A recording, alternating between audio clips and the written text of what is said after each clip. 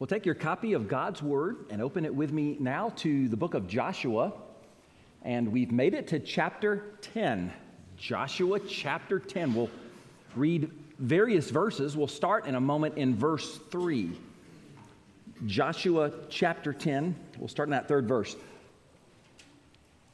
General Douglas MacArthur was a famous general in World War II. And after the war, he was asked during an interview, what is the most important lesson that a soldier needs to learn? He quickly replied, he must learn that there is no substitute for victory.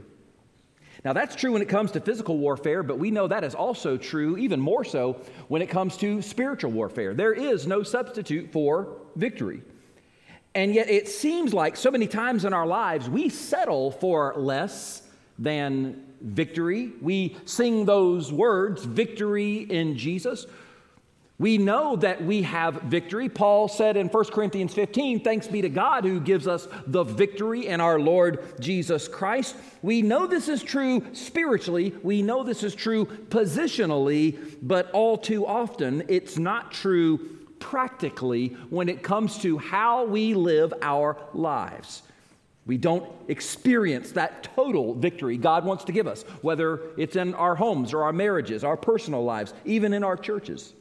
And please understand, when I talk to you this morning about total victory, that doesn't mean we're not going to have battles that we have to fight.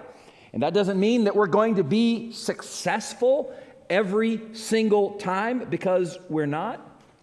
It means that there's never a battle in which we fight in which total victory is not an option. It means there's never a temptation that I cannot resist. There's never an assignment God gives me that I cannot complete. There's never a crisis I have to go through that I cannot endure. That's what total victory means.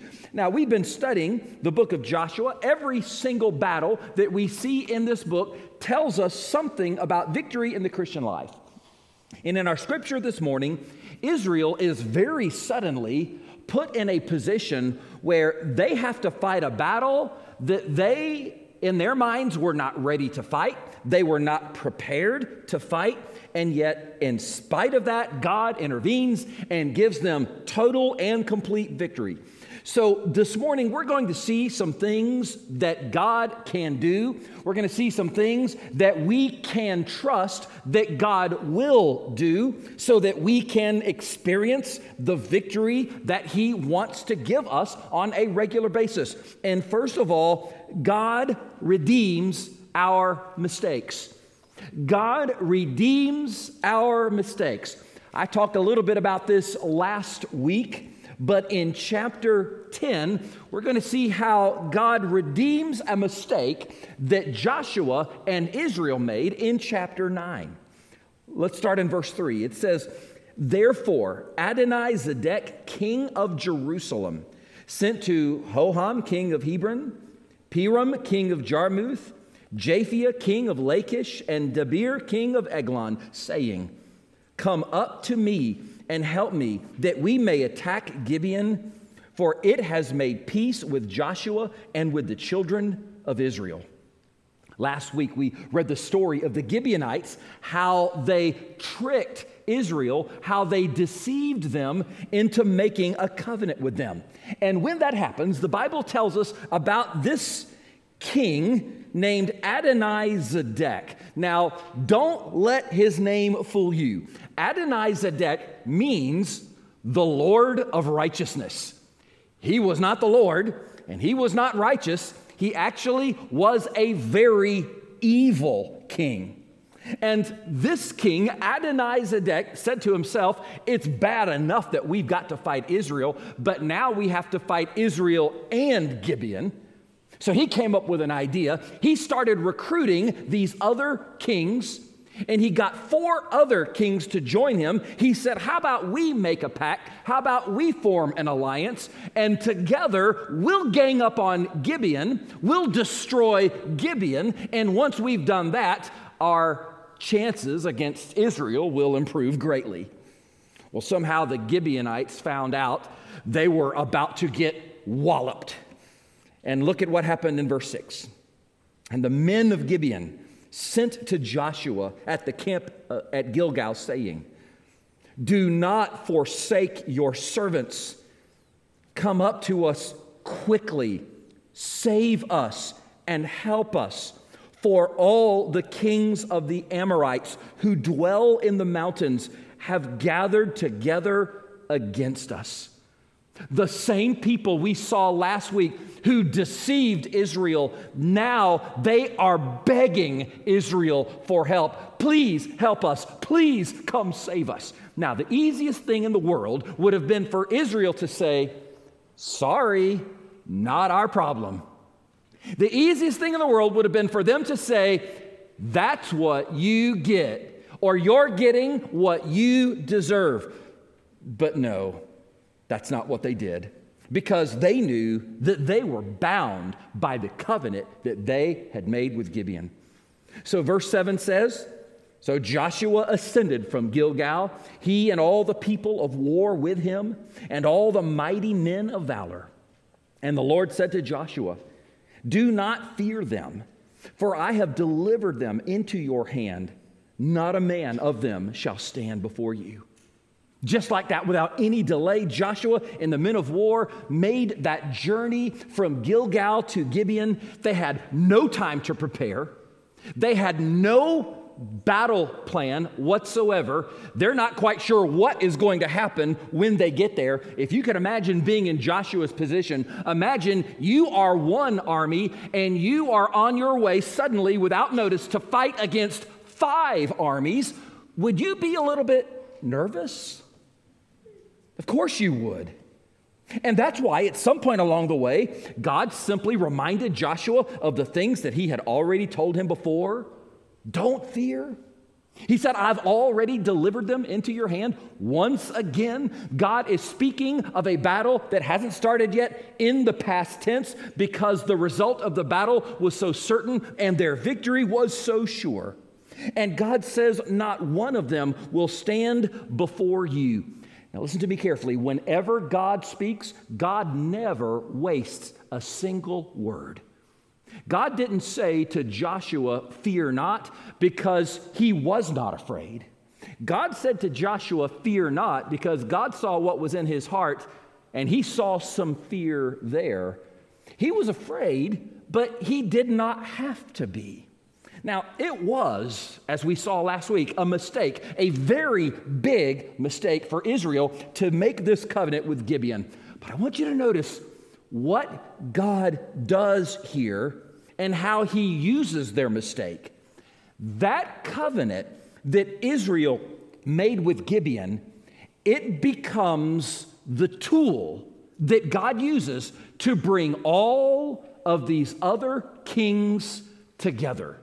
So instead of Israel having to fight 5 separate battles in 5 separate places against 5 separate armies, now they're going to fight just one battle in which God intervenes and God gives them the victory. So God is going to take their blunder and he's going to turn it into a blessing. God not only uses Israel, but he's actually using the mistake that they made, and he is turning their mistake into an advantage. And folks, what God did for Israel, he's willing to do for you. He's willing to do for me. I wonder, have any of you ever needed to get out of a situation you put yourself in?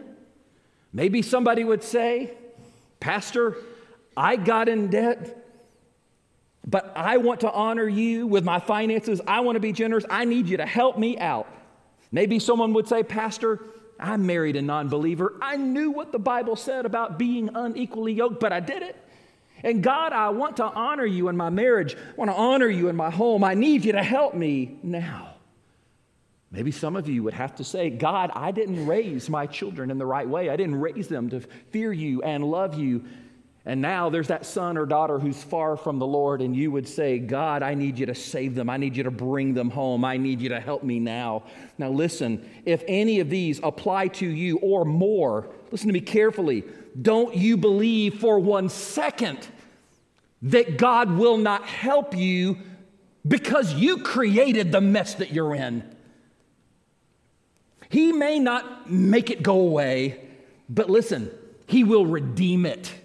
He will use it. He will bring good out of it. He will take even your mistake, even your sin, and He will redeem it and use it for His good purposes. I'm so glad God does that in our lives. God redeems our mistakes, but then we also see in this story how God fights our battles. Look at verse 9. Joshua therefore came upon them suddenly, having marched all night from Gilgal. I told you last week that Gilgal was about 25 miles from Gibeon. It was also a significant increase in elevation. So Israel had to march all night long uphill to get there. And don't you just know that when they arrived, they were completely exhausted before the battle had even started? You know what I think? I think that's exactly the way God wanted it. I believe God put them in a position where He made sure that their strength was gone so that His strength could be displayed, so that His strength could be made perfect through them, and so that everyone would see and know that He was the one who won the battle. Look at verse 10. It says, so the Lord routed them. Wait, who routed them? The Lord routed them before Israel, killed them with a great slaughter at Gibeon, chased them along the road that goes to Beth Horon, and struck them down as far as Azekah and Makkedah. And it happened as they fled before Israel and were on the descent of Beth Horon that the Lord cast down large hailstones from heaven on them as far as Azekah, and they died. Now get this. There were more who died from the hailstones than the children of Israel killed with the sword. God fought for Israel, and He did so by performing 2 miracles. The first one we see in verse 11, the Bible says, as the Amorites fled, God caused hail to come down. You say, well, that's not a miracle. We've seen hail. We've experienced hail. But notice this, the hail does not land on the Israelites. Somehow, each piece of hail, each rock only falls on the Amorites.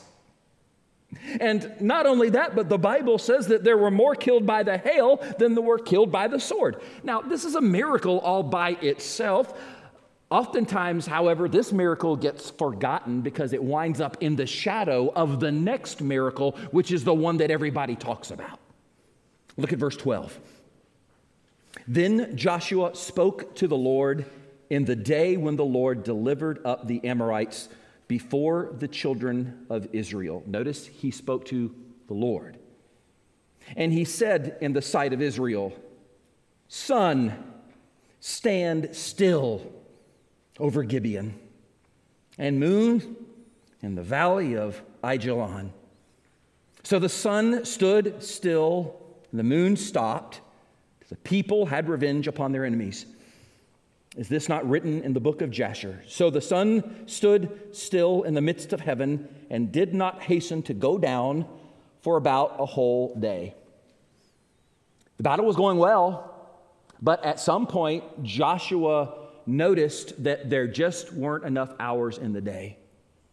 That at the rate they were going, they would not be able to finish them off before dark. And of course, back then, they didn't have spotlights. Back then, they didn't have night goggle visions or anything like that. If they were not able to finish the battle before the sun went down, then instead of a complete victory, a total victory, it would be a partial victory at best. And so Joshua, seeing that he was in a very desperate situation, he prays one of the most amazing prayers that you will find in all of the Word of God. he speaks to the sun and the moon, but the Bible says he was praying to the Lord. He said, sun, stand still. Moon, stand still. In other words, God, this is what I need you to do.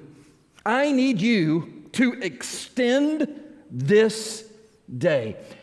And the Bible says he prayed this in the sight of Israel. Hey, I got to hand it to Joshua. I mean, if I had actually prayed that prayer, I think I would have whispered it. That way, if it didn't happen, if it did happen, I could tell everybody, yeah, I prayed for that. But if it didn't happen, then no one would know what I prayed for.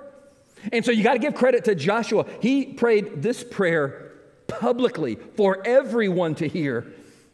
And verse 13 says that the sun stood in its place and did not go down for about a day. Now, sometimes we refer to this as Joshua's long day or the long day.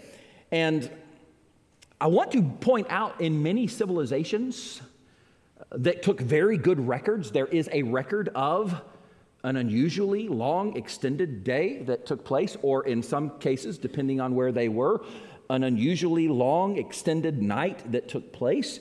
But we can understand this is one of the most criticized, one of the most attacked stories in all of the Bible. And we can just imagine what skeptics say about this. We can imagine what non-believers say about this. They say, come on.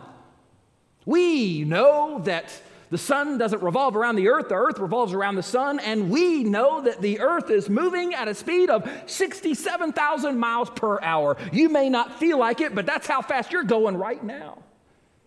And Pastor, what would happen if all of a sudden, somehow, the earth were to stop in its place? Wouldn't we all just go flying off into space? Well, let me ask you a question. Is the God who created the law of gravity able to manipulate the law that he created? Yes. If a man creates a watch, are you surprised if he is able to then make it stop ticking? Would that sound ludicrous to you? Of course not. Well, then why would we believe that the God who spoke the world into existence by the power of his own word, why would we believe that he is not able or willing to act supernaturally in human history? You know, the writer of Joshua may not have understood what we understand today about physics or about astronomy. But even he understood that God was performing a miracle. He doesn't hide the ball from us. He tells us God was doing something unlike anything he'd ever done before. Look at verse 14. And there has been no day like that before it or after it, that the Lord heeded the voice of a man, for the Lord fought for Israel. Now, hear me carefully. Passages like this, stories like this in Joshua chapter 10, they're there for a reason, because they force us to make up our minds as to what we really believe about God. What kind of God do you believe in? What kind of God do you serve? And I'm not saying that we check our brains at the door when we come into church or when we open up this book. No, we are to love God with our minds, the Bible says. But I am saying that there are certain things in the Word of God that you are forced to accept by faith, because at the end of the day, there is no way for us to comprehend them, because God is bigger and He is greater than our ability to comprehend. And the real reason why people attack this particular story, it's not because it's so hard to believe. It's really because they have a very small view of God. I'll tell you, the God I believe in wouldn't break a sweat causing all of the celestial beings in the universe to halt in their place at once. There is nothing that is difficult. There is nothing that is impossible for him. And if God can cause the sun, moon, and stars to stop in their place, and if God was willing to do that in response to Joshua's praying, then let me ask you some questions. What are we afraid of? Why in the world would we be afraid of anyone or anything but God? Don't you see that when the people of God are in the will of God, doing the work of God, God will cause the whole universe to work on their behalf? What are we afraid of? Let me also ask you this. What kind of sun stand still prayers are we praying? What kind of sun stand still prayers are we praying? What are we asking God to do that only God can do? What are we trusting God for that unless God does it, we can only fail? Because I'm going to tell you, God is not insulted and he is not intimidated by large requests. It's not a sign of pride to ask God for big things. In fact, I believe one of the most humble things that you can do is to ask God for something or put yourself in a position in which if God does not come through, you are going to look silly. The same God who made the sun, moon, and stars stand for Joshua, he longs to show himself powerful and faithful and true to anyone and everyone who will call on him and believe that he is the God of the impossible. I believe God wants to work in our lives in such a way that he is the only explanation, and there is no doubt whatsoever that God is fighting for us. We read that statement at the end of verse 14. The Lord fought for Israel. It appears 4 times in Joshua chapter 10. God fought for Israel. God did this. God did that. God sent the hail. God extended the day.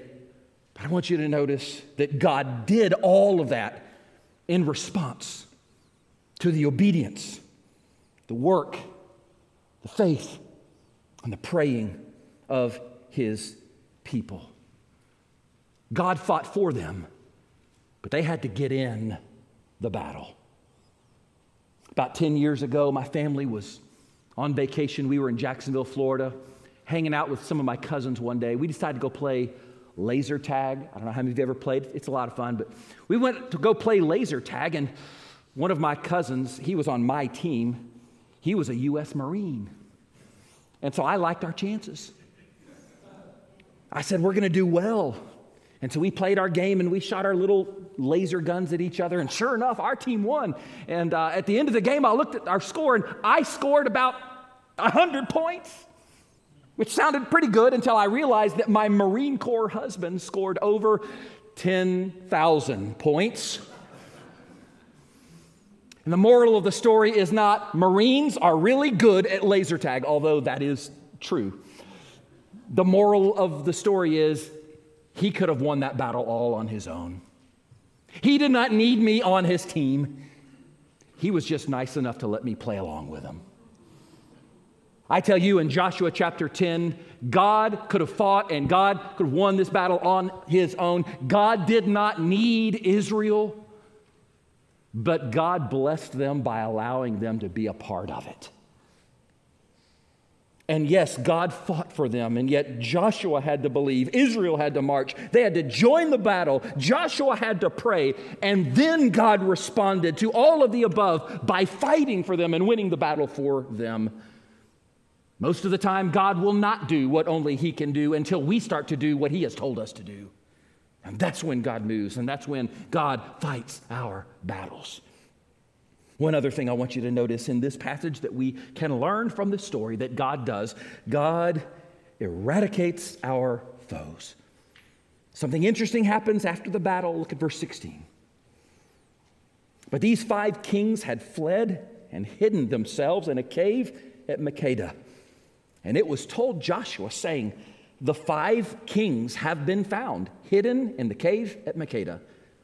So Joshua said, "Roll large stones against the mouth of the cave and set men by it to guard them. Do not stay there yourselves, but pursue your enemies and attack their rear guard. Do not allow them to enter their cities, for the Lord your God has delivered them into your hand."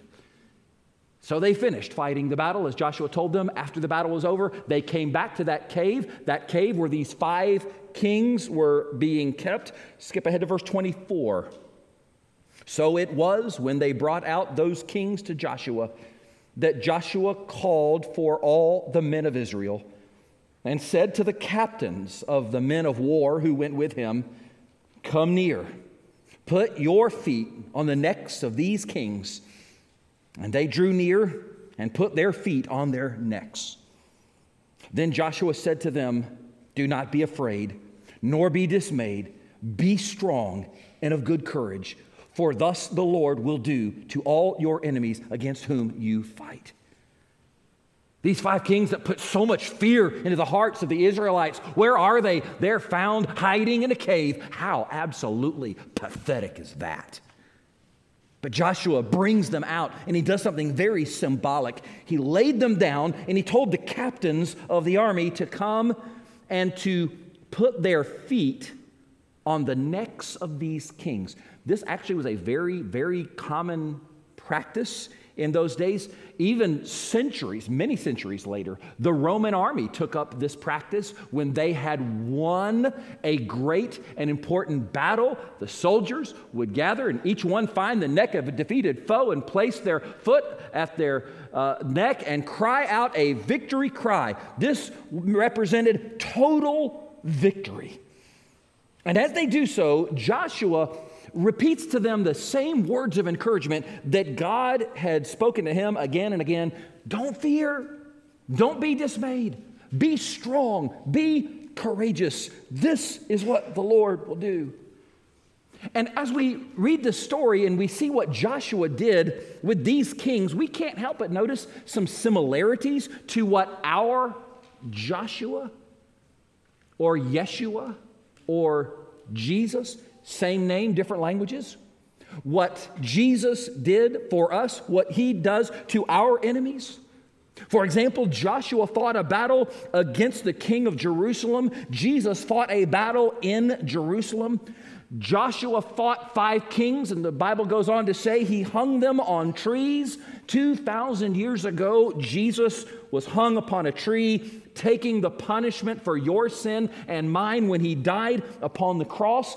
And Colossians chapter 2 tells us that by doing so, he took all of the charges that were against us and he nailed them to the cross. All of our sin, all of our shame, every evil thought, every evil deed, it's as if Jesus nailed it all to the cross for us so that they could not bother us anymore. Joshua had the soldiers place their feet on those kings' necks. The Bible says in Ephesians 1 and Hebrews 2 and 1 Corinthians 15 that all enemies have been placed under Jesus' feet. They're already defeated. Joshua won his victory. The Bible says he placed those kings back into that cave, back into a tomb, and he sealed it up with many stones. 2,000 years ago, Jesus died and he rose again, and a stone was rolled away. And this is why we can experience victory in our lives today, no matter what problem you might be dealing with. There's a very inspirational story that I heard that was told by Bertha Smith. Now, Bertha Smith was a Southern Baptist missionary to China. We don't talk about her as much because sometimes she gets lost in the shadow of Lottie Moon. We talk about Lottie a whole lot more. But Bertha Smith was another great woman of God who was a missionary to China. And Bertha loved to tell the story of another woman, another missionary who came to work alongside of her. And she said from the moment that new missionary arrived, she had one problem after another. In fact, she counted 5 problems that she had. Number 1, no matter how hard she tried, She just couldn't seem to learn the language. And number two, she had some conflicts with some of the other missionaries. Number three, she couldn't seem to relate to the Chinese people, and they didn't seem to relate to her, and she just felt like there was this distance and there was this gap, and she could not be effective. Number four, she was so unbearably lonely on that mission field. And then number five, she developed some physical ailments, some sicknesses. And for these 5 reasons, she decided that maybe she wasn't cut out to be a missionary. She decided that she was going to leave her post and return to the United States. But then she read Joshua chapter 10. Then she read not just the story of this battle, but she read about Joshua and those 5 kings. How God had defeated them. How he put his foot upon their necks. And you know what that missionary did? She took her 5 problems and she wrote them out on 5 separate pieces of paper, and then she spread them out. And inspired by this passage of Scripture, one at a time, she literally took her foot and placed it on top of each of those 5 problems. And she said, God, I believe by faith that you called me here. I believe by faith that this is what you want me to be. I believe by faith that you are going to give me victory over each one of these problems. And according to Bertha Smith, you know what happened in the days following? All of a sudden, Mandarin became easier. And before long, she was fluent. And the next thing you know, all of these conflicts that she had with other missionaries were resolved, and they were getting along just great. And God put a love in her heart for the Chinese people, and they loved her as well. And all of a sudden, she could relate to them. And she didn't feel lonely anymore. God filled her heart with a peace and a joy. And even her physical ailments, God healed her. And God gave her victory over every one of those 5 problems. She remained in China and served the Lord faithfully as a missionary for many, many years. I tell you that because I don't know how many problems you have this morning. Maybe you have 5. Maybe you have 500. But I know this. I know that the same Jesus who has all enemies beneath his feet, the same Jesus who eradicates our foes, is able to give you victory over every single one of them. And this morning, if you will call upon him, and if you've never done so, if you will receive him as Lord of your life, today he'll not only forgive you and save you, but he will give you the greatest victory of all. Would you join me as we pray? Our God, we thank you for the victory that we have through Jesus Christ. That 2,000 years ago, he was willing to come and fight a battle on our behalf that we could never win. But through his death, his burial, his resurrection, he defeated sin. He defeated death. He defeated the grave. He defeated the devil and every demon from the pit of hell. All foes have been cast beneath his feet. And now he shares with us that victory that he has already won. And we can not only experience that eternally, but we can experience that practically. We can experience that in the here and now. We can have victory in the midst of whatever trial we are in today. God, we thank you. And I don't know what problems various people here today may have.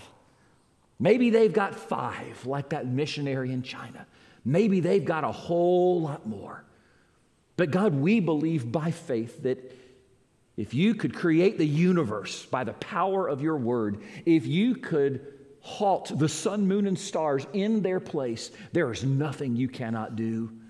That you are almighty, that you are all powerful, and we can trust you in every situation in life. So God, I pray that you'd give us as a people the faith for every trial that we're facing, to believe, God, that you are able.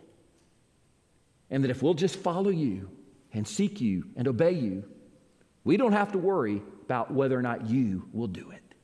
God, I pray for those who are here today who've never come to that place of surrender, who've never placed their faith in Jesus Christ as Savior and Lord. God, I pray that this would be their day of salvation, that this would be their day. They would stop running from you, that they would call upon you as Lord and be saved. Have your way in these next few moments. We pray in Jesus' name.